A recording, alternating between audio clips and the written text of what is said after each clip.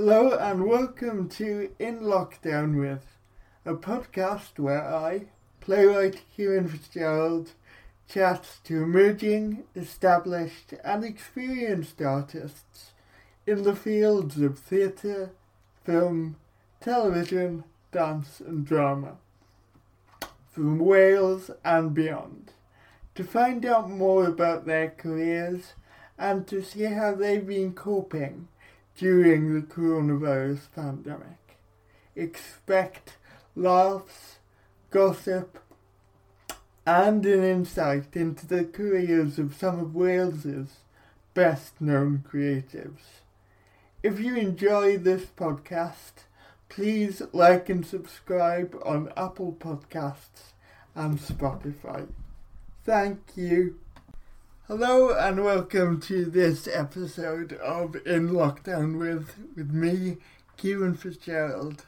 Today my guest is an actor, a musical theatre performer, and I've been friends with Amy for quite a long while actually. My guest is Amy Margaretta. Hi Amy, how's it going? Hello Kieran, yes, things are going really well considering all the challenges that we faced this year, and yes, I think I'm doing pretty well considering. And how have you found this kind of period of lockdown? I found different. Lockdown 1 versus Lockdown 2 versus Lockdown 3 have all been slightly different for me. But yeah, during lockdown I think the main thing for me is keeping busy. I absolutely love being busy and not being able to leave the house and go places. I have found quite difficult, but I've managed to keep myself busy at home, in my room, in my house in London, and keep busy that way, learning new skills, accent work, just sharpening my craft a little bit. While I've got the time to, let's use this time for personal growth if we use it for anything at all. Have you found it difficult to stay motivated or to keep going with stuff like that? Yeah, I think it's been up and down. My flatmates have told me how they admire me for my motivation, but I think I'll have my good days and my not so good days where I can really connect to that motivated energy really quickly, and then some days it's not so much and you feel like having a bit more of a lazy day, and I think that's okay. You have some good days and some not so good days, and I think that's how it goes, I just gotta latch onto the good days and just keep that motivated energy going for as long as I can. Yeah, I can definitely identify with that, and I think there's been quite a lot of pressure on artists to keep going, to keep making stuff, to keep performing during this pandemic. And I think sometimes you just need to kind of take a step back and take some time for yourself as well. Yeah, definitely, I completely agree. Self-care in this time is so necessary, and just checking in with you, making sure that you are okay, as well as trying to stay motivated. Just taking a pause and checking in with you is definitely something that I do regularly. I want to start where I always kind of start with these podcasts, and I wanted to ask you, how did you first get interested in theatre and the arts? So I think I'm very much influenced by my family, and my mum especially. She's always loved the theatre. You know my mum very well, yes. But yes, so my mum would always take me to the theatre when I was young. I've known your mum for longer than you have, to be honest. Which is funny, yeah. And then we're talking about it on your podcast. So Amy's mum was my physiotherapist from when I was a baby.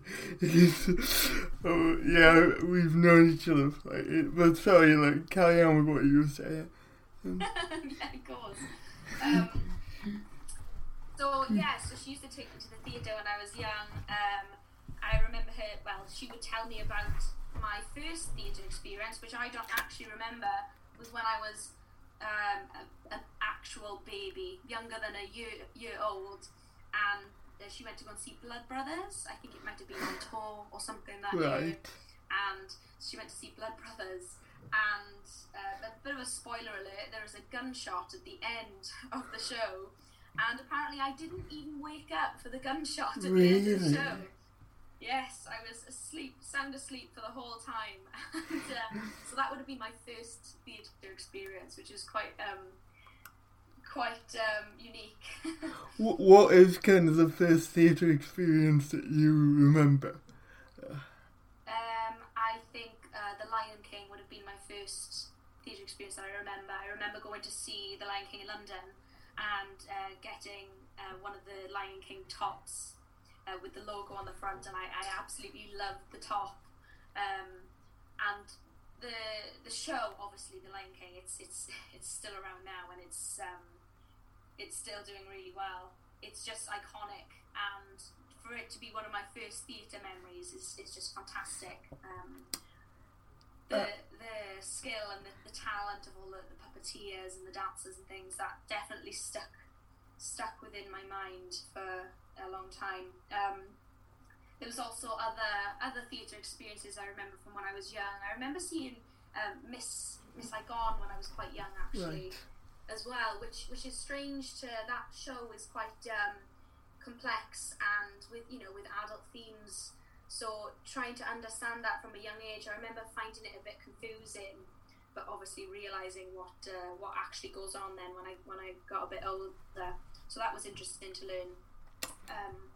But yes, I think I always enjoyed going to the theatre with my mum, and any time something would be on tour, because living in South Wales, we wouldn't go to London very often.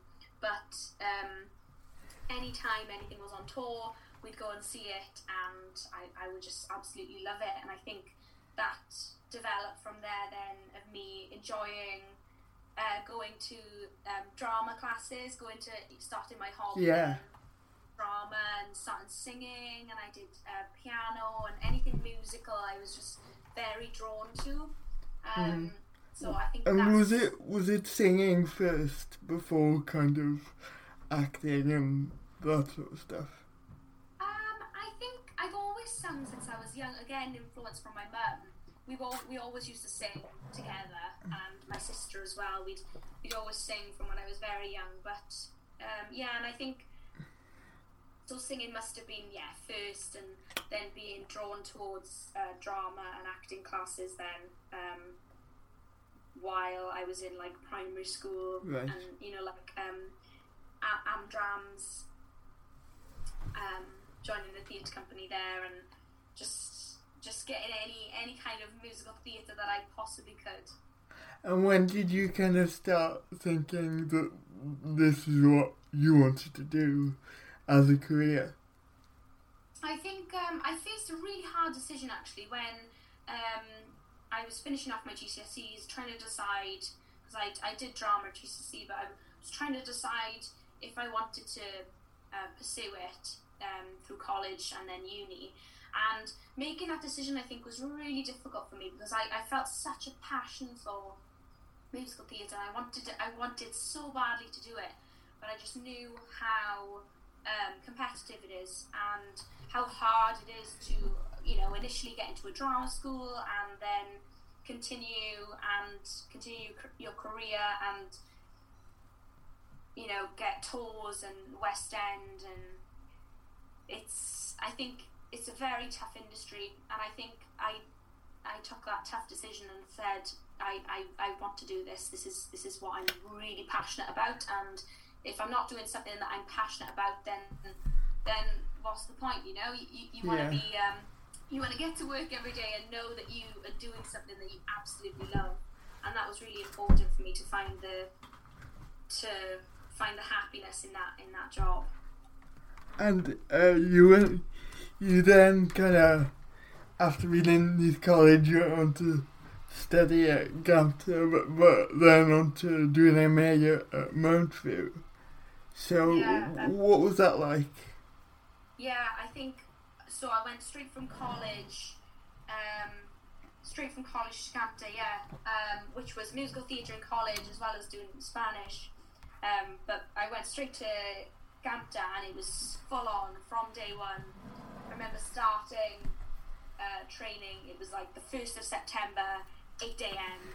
till 5 p.m. every day. You know, we had to be there in early, and I think that first year of training taught me absolutely tons and tons of self-discipline and motivation and being punctual and respectful and efficient and all the necessities of being a professional performer. I think that first year was fantastic in that, and the tutors that I had there were absolutely amazing, and I owe them so much.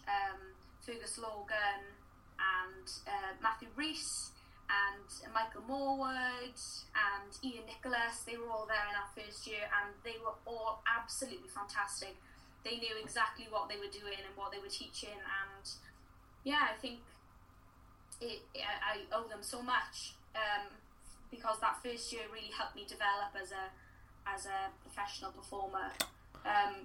So I finished my BA then with Ganta and went on to do an MA in Mountview, and I thought I couldn't have beaten that first year in Ganta, but Mountview just is a different world.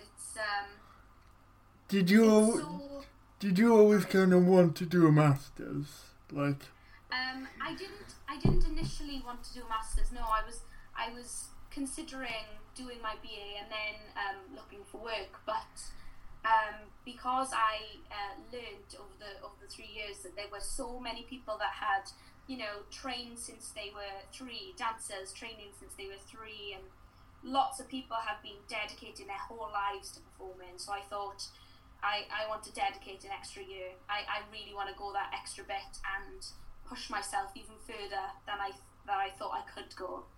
So that masters really did that for me, and I think that year completely changed me as a performer. I became a lot more truthful in my acting and honest and still playful, and Mountview definitely taught me that. They also taught me, to keep an open mind and to never shut things off, always accept, opportunities and embrace opportunities, and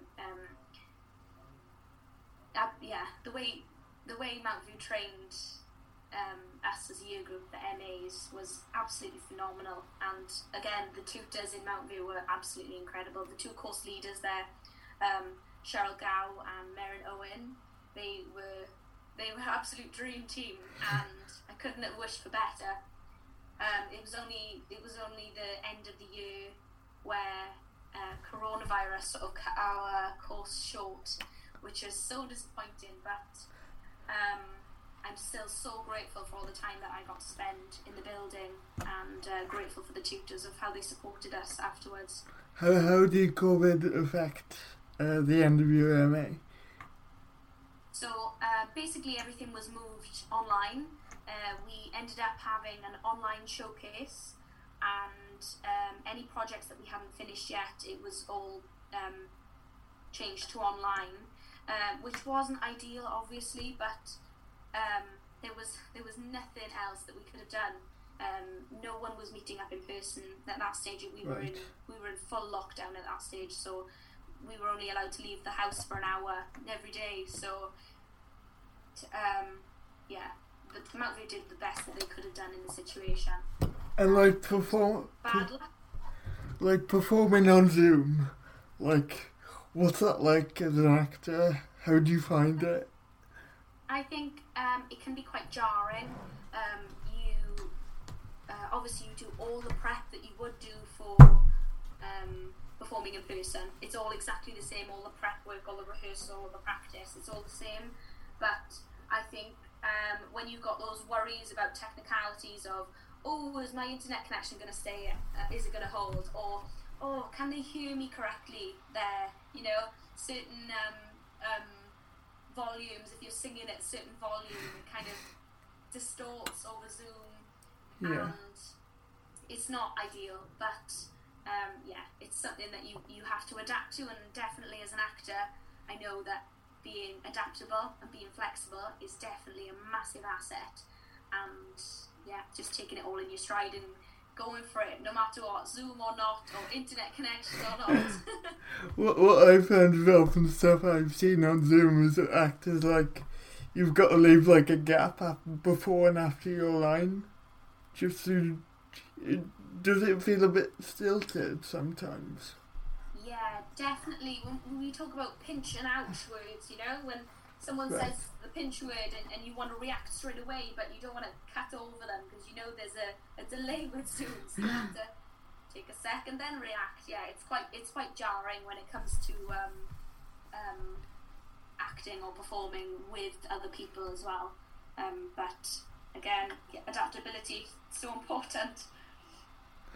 And like, what have been the challenges for you? It might be a really like obvious question, but what have been the challenges for you starting to break through into the industry during this time of coronavirus? I think definitely challenges being obviously not being seen in audition rooms and not being seen networking in person, not being able to meet up with people that you've made connections with previously and that kind of thing. It's all transferred to online now. So although there are benefits to the online platform, you can film from your home and show people what you can do from your home, but there's nothing quite like that performance that you can see in person, that live performance. So yeah, I definitely say that. Not being able to meet people, not being able to connect outside of being at home. And what would I say? Yeah, so like obviously from home you can still kind of do singing lessons over Zoom and work on your acting technique and things. But I think dance classes I found quite difficult. I've tried to do some from home, but spacing can be an issue sometimes. And dance classes I've tried to go when lockdown hasn't been on, when we've been just in those middle sections of not in lockdown. But dance classes I found is quite difficult, especially as I am not, I wouldn't consider myself a professional dancer. I'm more of a singer-actor, and my dance sort of came later in my training, and so that's one thing that I would be focusing on now. But dance classes, you can't get in the room, can you? It's that barrier of coronavirus. But even I guess on Zoom dance class is a different kind of barrier there, and that must affect your confidence if you're like not as confident with that as acting or singing. Yeah, definitely. I think Mountvew taught me loads as well with dance. Our dance training at the beginning of the year during our skills terms. I feel like I came on leaps and bounds, and I was so excited to get started into the industry and start auditioning and things. And once you stop doing those dance classes, then you just feel out of touch. You feel a little bit out of touch with your body. And yes, those dance classes can bring it back to you a little bit, but when you're worried about hitting a lamp or hitting a sofa, then it makes it more difficult to try and connect with what you're performing as a dancer. And what you're connecting to there. So it is a bit of a barrier, And how do you, like, I've been asking a few people this on the podcast, but what steps do you think that we're going to have to take as an industry after COVID? And do you think, like, I was thinking, like, there must be kind of scope for positive change in the industry once we're out of this. I mean, what can you see happening to our industry after COVID? I think there's definitely going to be a boom of theatre. People are going to want to see theatre massively. I know I am. I'm dying to see some theatre. Yeah. And I know I'm not the only one. People are going to want to come out, want to see theatre. I think it's going to be quite slow to begin with, because people are still going to be nervous, if they don't have the vaccine, or although the vaccine is coming out very quickly, people are still going to be nervous. So there's going to be restrictions, I think, steps to prevent people getting close, or people getting together that aren't allowed to, or depending on the restrictions at the time. But I have seen some certain organisations have been preparing for this and adapting theatre spaces, adapting the facilities that we already have, and some creating new facilities in order to accommodate social distancing, which is really exciting. It just makes me think, wow, look at us. Our industry is incredible. We are able to look at a situation and go, look, I can adapt to this and I can make it work. And it's been amazing to see all the changes that people have made in order for us to still create and have live theatre and arts. Also, what was the other thing? Oh yeah, I think that positively, I think we will have a lot of varied theatre now. When it comes to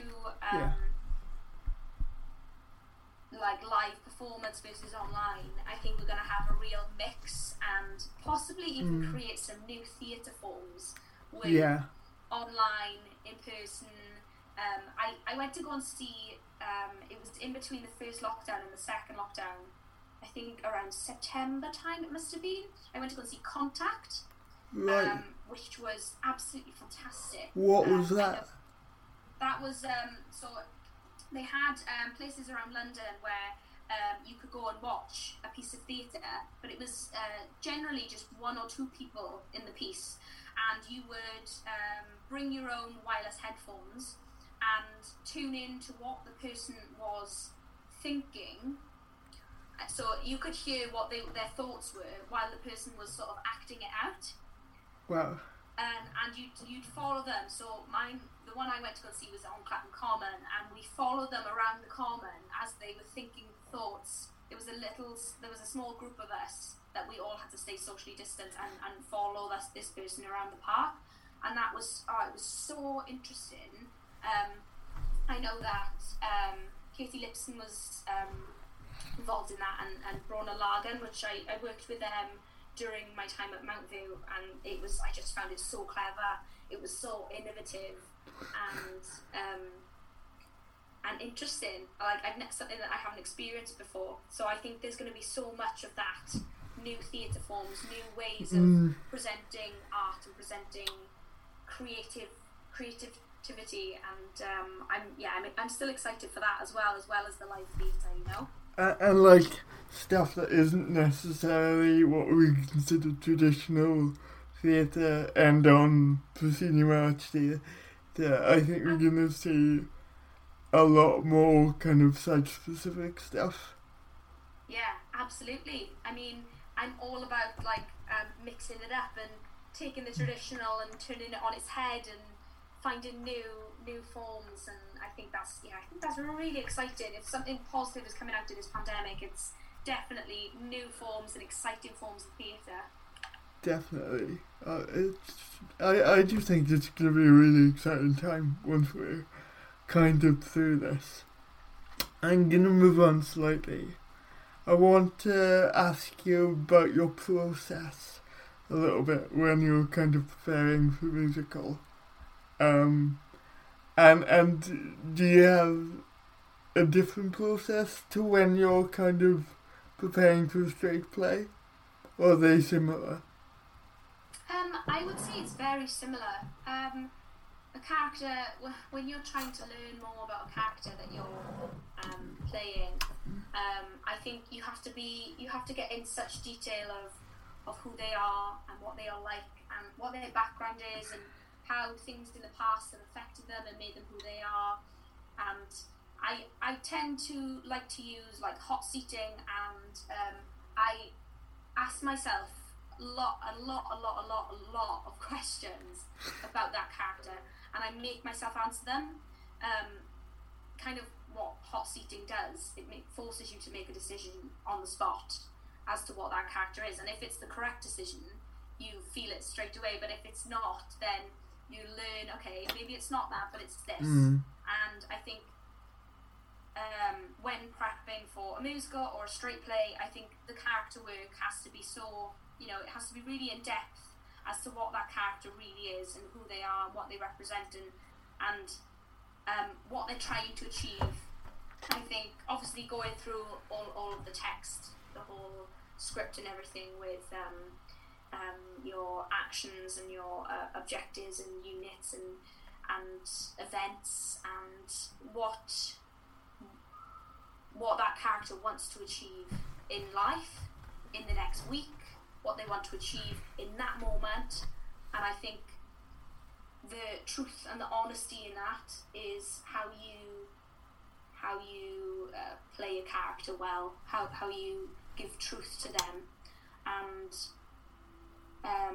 sometimes it's hard to get in touch with a character. Maybe that character has different values to you, or you can't understand why that character would want something like that. But I think you've got to find a truth in that character in order to portray them in a way that's truthful and honest, but still remaining playful in the choices that you make. I think you definitely, as an actor, I'm definitely a playful person anyway, but definitely playing around with different outcomes and never looking for the right action or the right objective, but playing around and trying different things to see what feels most truthful to the character and what they want. And yeah, that's definitely something that I would definitely do for any character that I take on. If you're playing a character who maybe you don't agree with, or they don't have the same value as you, how do you kind of empathise with a character like that? That's a really interesting question. I think that's really hard. I think you need to, being an open-minded actor, you need to be able to look at it from everyone's point of view and try and find the positives in what they're trying to achieve with whatever if I don't agree with it. Look at the positives of what it is, and then just focus on those positives of what the outcome is that they want, and try and forget what your thoughts are, or oh no, this isn't right. Just thinking about what that character thinks of this certain topic and why they think it's good. And if you just try and focus as much as you can on the positives and the good things, then it'll come across well, I suppose then if you can kind of justify everything, like she wants this because if there's a reason behind it, or if you find a reason behind it, it makes that easier maybe? Yeah, definitely. It's easier to access then if you can find, okay, they like it, they agree with it because of this, and I'm going to focus on this because this is why they agree with it. This is what I'm going to focus my energy on, and that'll give a good reasoning behind whatever they're doing, whatever topic they're talking about.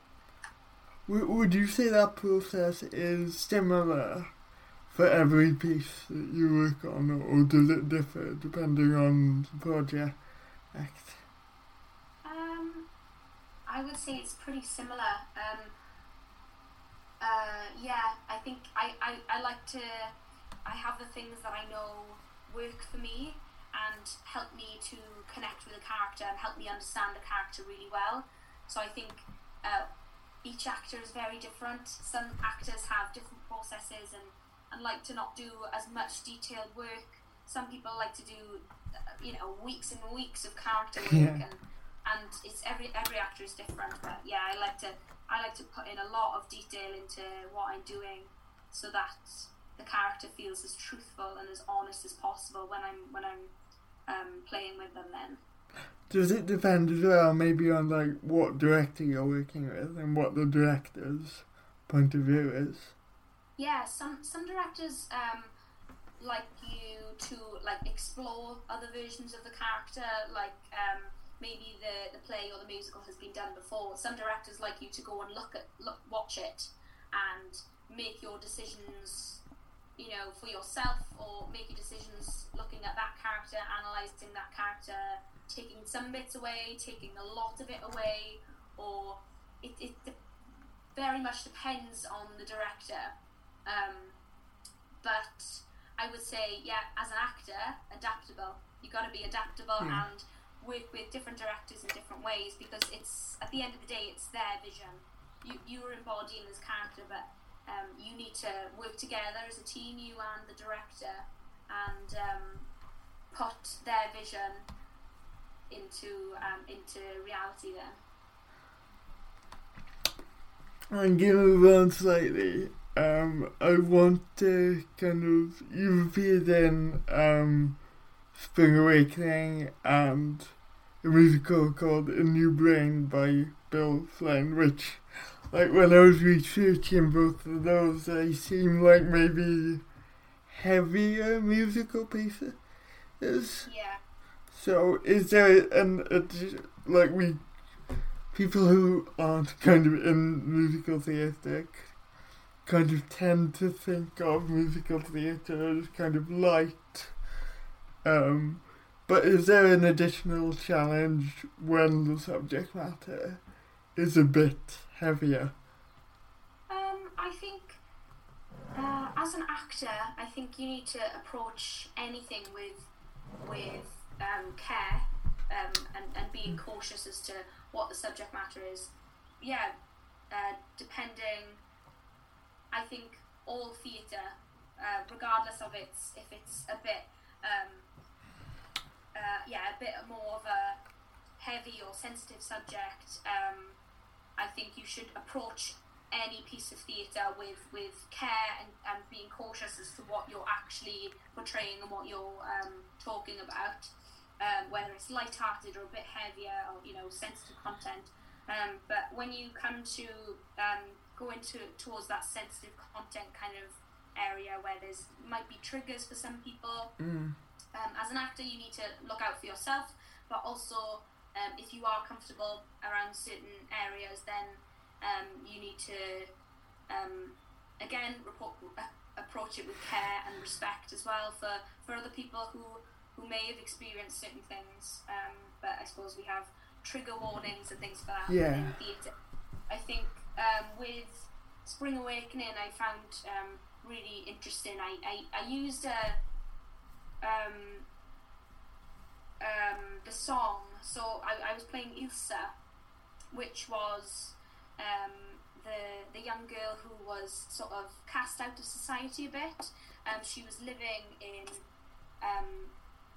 an artist's, I can't remember the name of it now, but it was a while ago, wasn't it?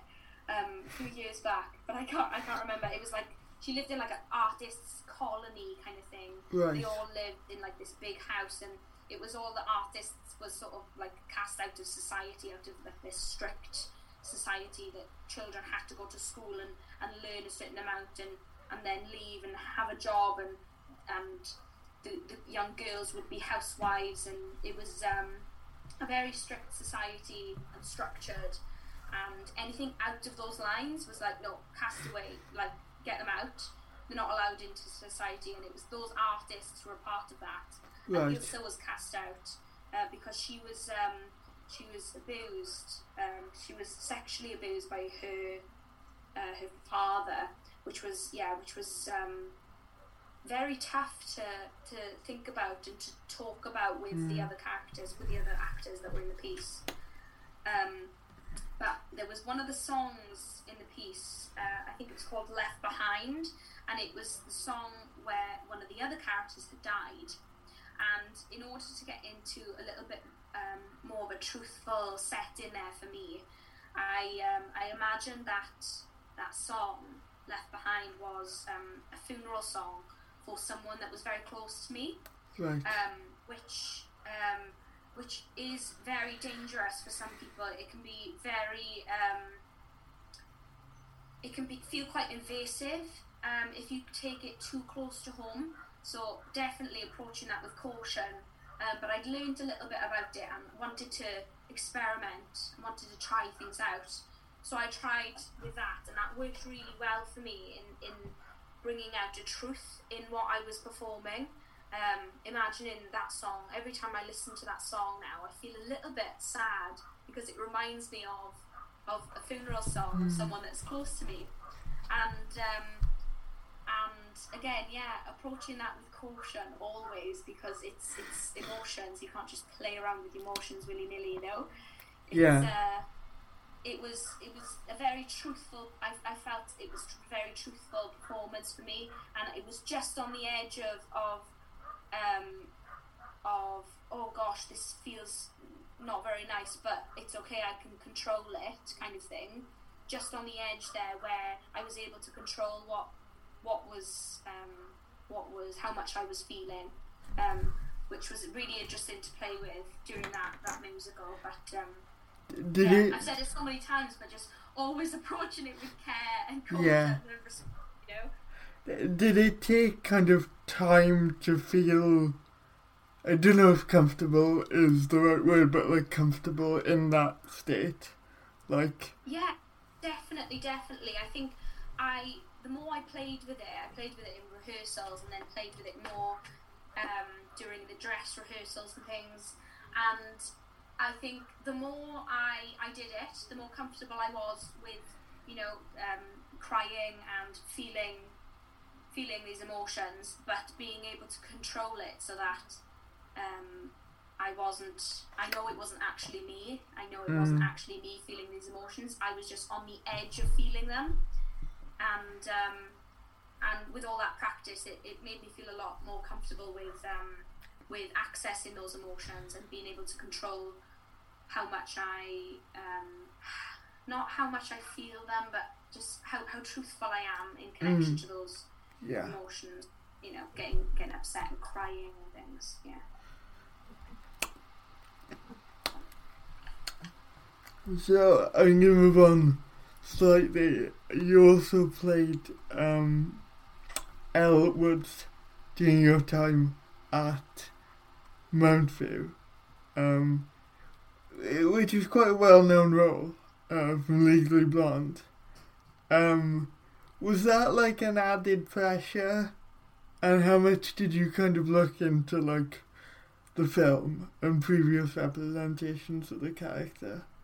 Yeah, so that was really interesting casting for me. I was so excited by that. Something that I never would have thought I would have played. But obviously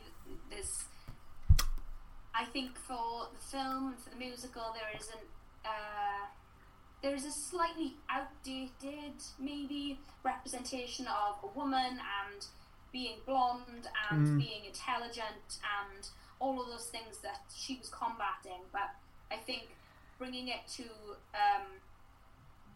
us now it was in 2020, bringing it to us now, we were looking at it from a point of view that was post Me Too, post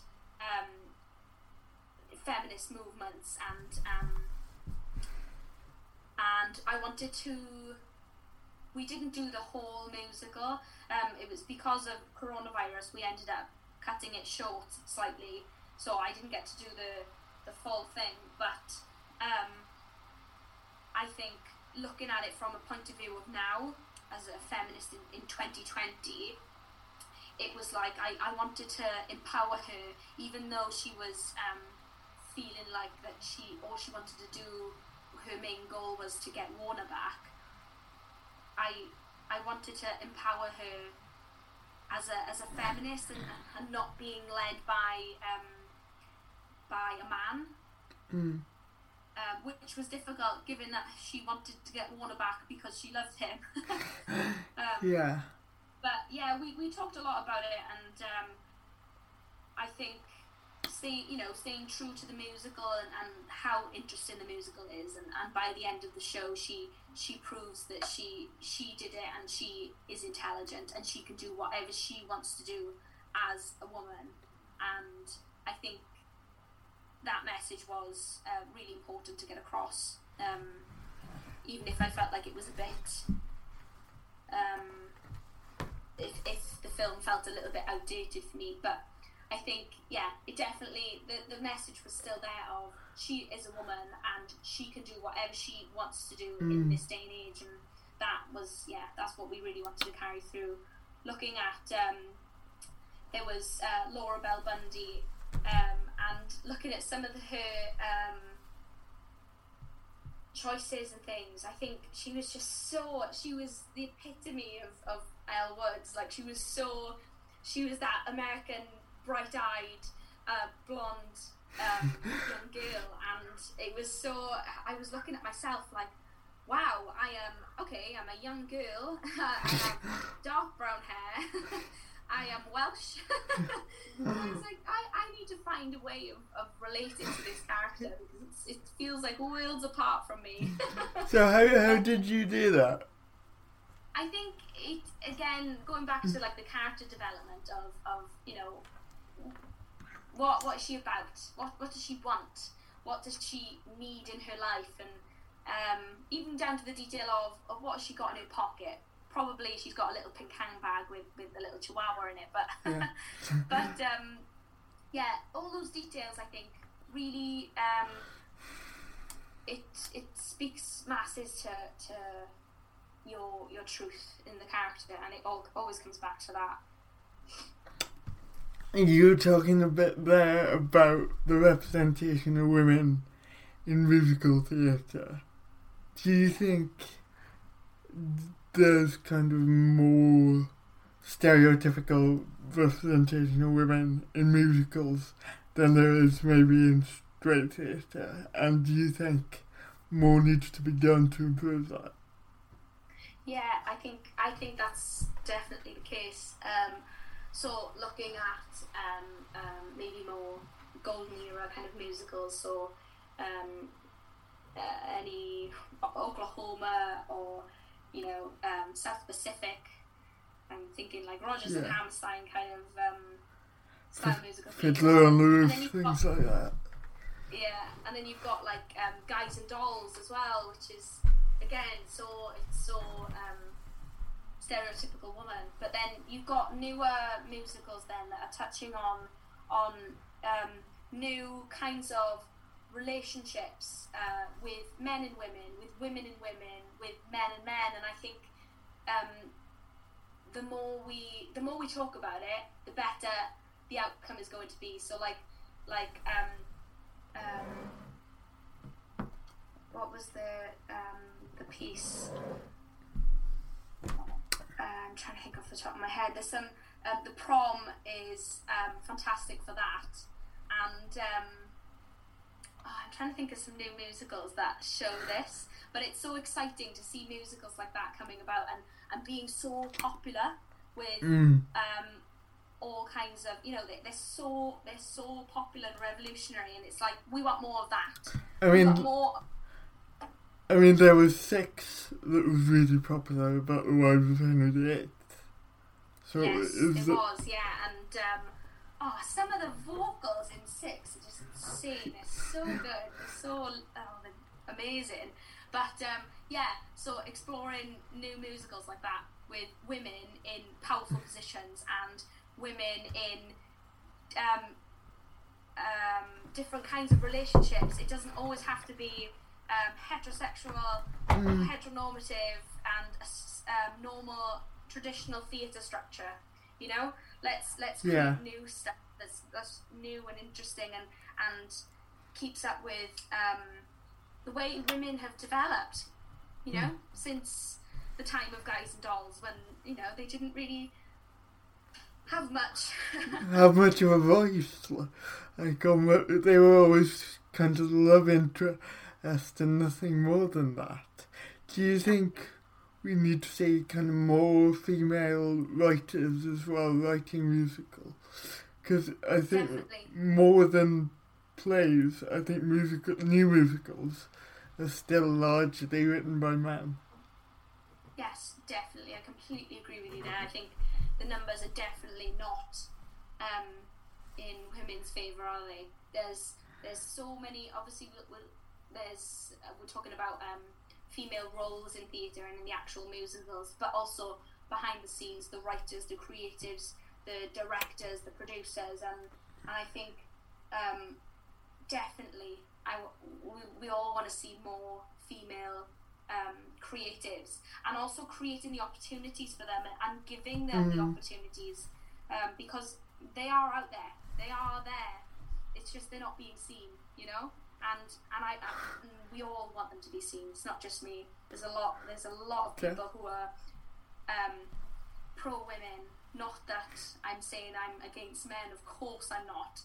I'm pro equality, absolutely. And I think definitely I would love to see more female creatives and writers and directors, and just to create an equal balance of everyone, you know. What do you think the barriers are? That's an interesting question. I feel like it's still a case of I feel like it's still a case of a bit of sexism going on, but I wouldn't be able to make a call on it myself, because I don't think I'm exposed enough to writers and the process that writers go through in order to get their work seen. But I would say just giving more opportunities to minorities, like not just women, but transgender individuals and LGBTQ plus individuals, and giving everyone an equal opportunity. Definitely. And I think there's still within some areas of the industry, there are still people thinking, I'm going to go with the straight white male because of trying to think of a reason why. But, you know, I think something needs to be said about giving equal opportunities for every single person that is out there, and not swaying either way based on their identity, you know? Well, yeah, definitely, and I've experienced this recently. I was told by, I've said this before in the podcast, and I should say now that it's being addressed, but I was told by a national theatre company here in Wales that, like, there aren't any disabled actors. Like, they really wanted to work with me on a play, but they said, sorry, but there aren't any disabled actors. Like, how is that still an acceptable position in 2020? It's mind-boggling, isn't it? And it just seems like we're still fighting the same fight that we were 20 years ago, Amy. Do you know what I mean? It feels like that, doesn't it? It's not, obviously not as intense as it was back then, but it still feels like that fight is still going on. It's just not as people don't see it. They're not listening, you know. And like you were saying, in terms of giving new writers and new women writers of musicals a platform, do you think there's still that kind of financial fear of, like, what if it doesn't make any money? What if it's not successful? Do you think that's an element of it? I suppose that's an element for any piece of theatre that goes on. And I think just because someone is a woman or is of a certain race or a certain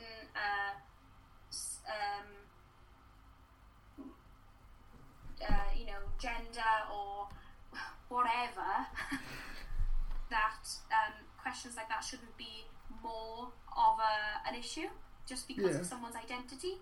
It should be all treated exactly the same. You know, finances should be questioned. Obviously, they would be questioned, but regardless of someone's identity, of who they are, you know?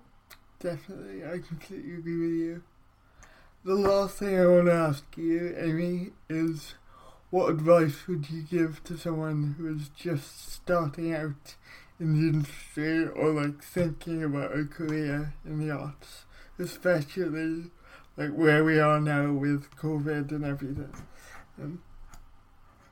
I would say if you are choosing to go into the arts, then it goes without saying that you need to have a passion for it. It's so difficult at the moment. It's even harder than it was before, and it was competitive competitive before. So if you're enjoying doing online performances and things, and absolutely do it. And then once we get the theatres back open, you can be passionate there instead of being passionate online in your bedroom. But yeah, I would say your motivation, you've got to be motivated and determined and definitely passionate, and not being scared of working hard on your own, whether that is you're on your own in your bedroom doing your singing technique exercises, which seems to be what I'm doing most of the moment, just sitting in my room doing lots of sirens and craft work. But you've got to be motivated. I think that's the main thing I would say to anyone starting out, or and if you think you can get through this, then I think you can get through absolutely anything. Definitely. Oh, thank you, Amy. It's been fab talking to you. Thanks so much for coming on. Thank you so much for having me, Kieran. Thank you. You're more than welcome. My guest on next week's episode of In Lockdown With will be the playwright Bethan Marlowe, and she'll be talking to me about her career and things like that. But until then, it's goodbye from me, it's bye from Amy, and I will see you on the next episode of In Lockdown With. Goodbye. Thank you for listening to this episode of In Lockdown With. The podcast is written, produced and curated by me, Kieran Fitzgerald. Thank you to all my guests for taking the time to appear on the show.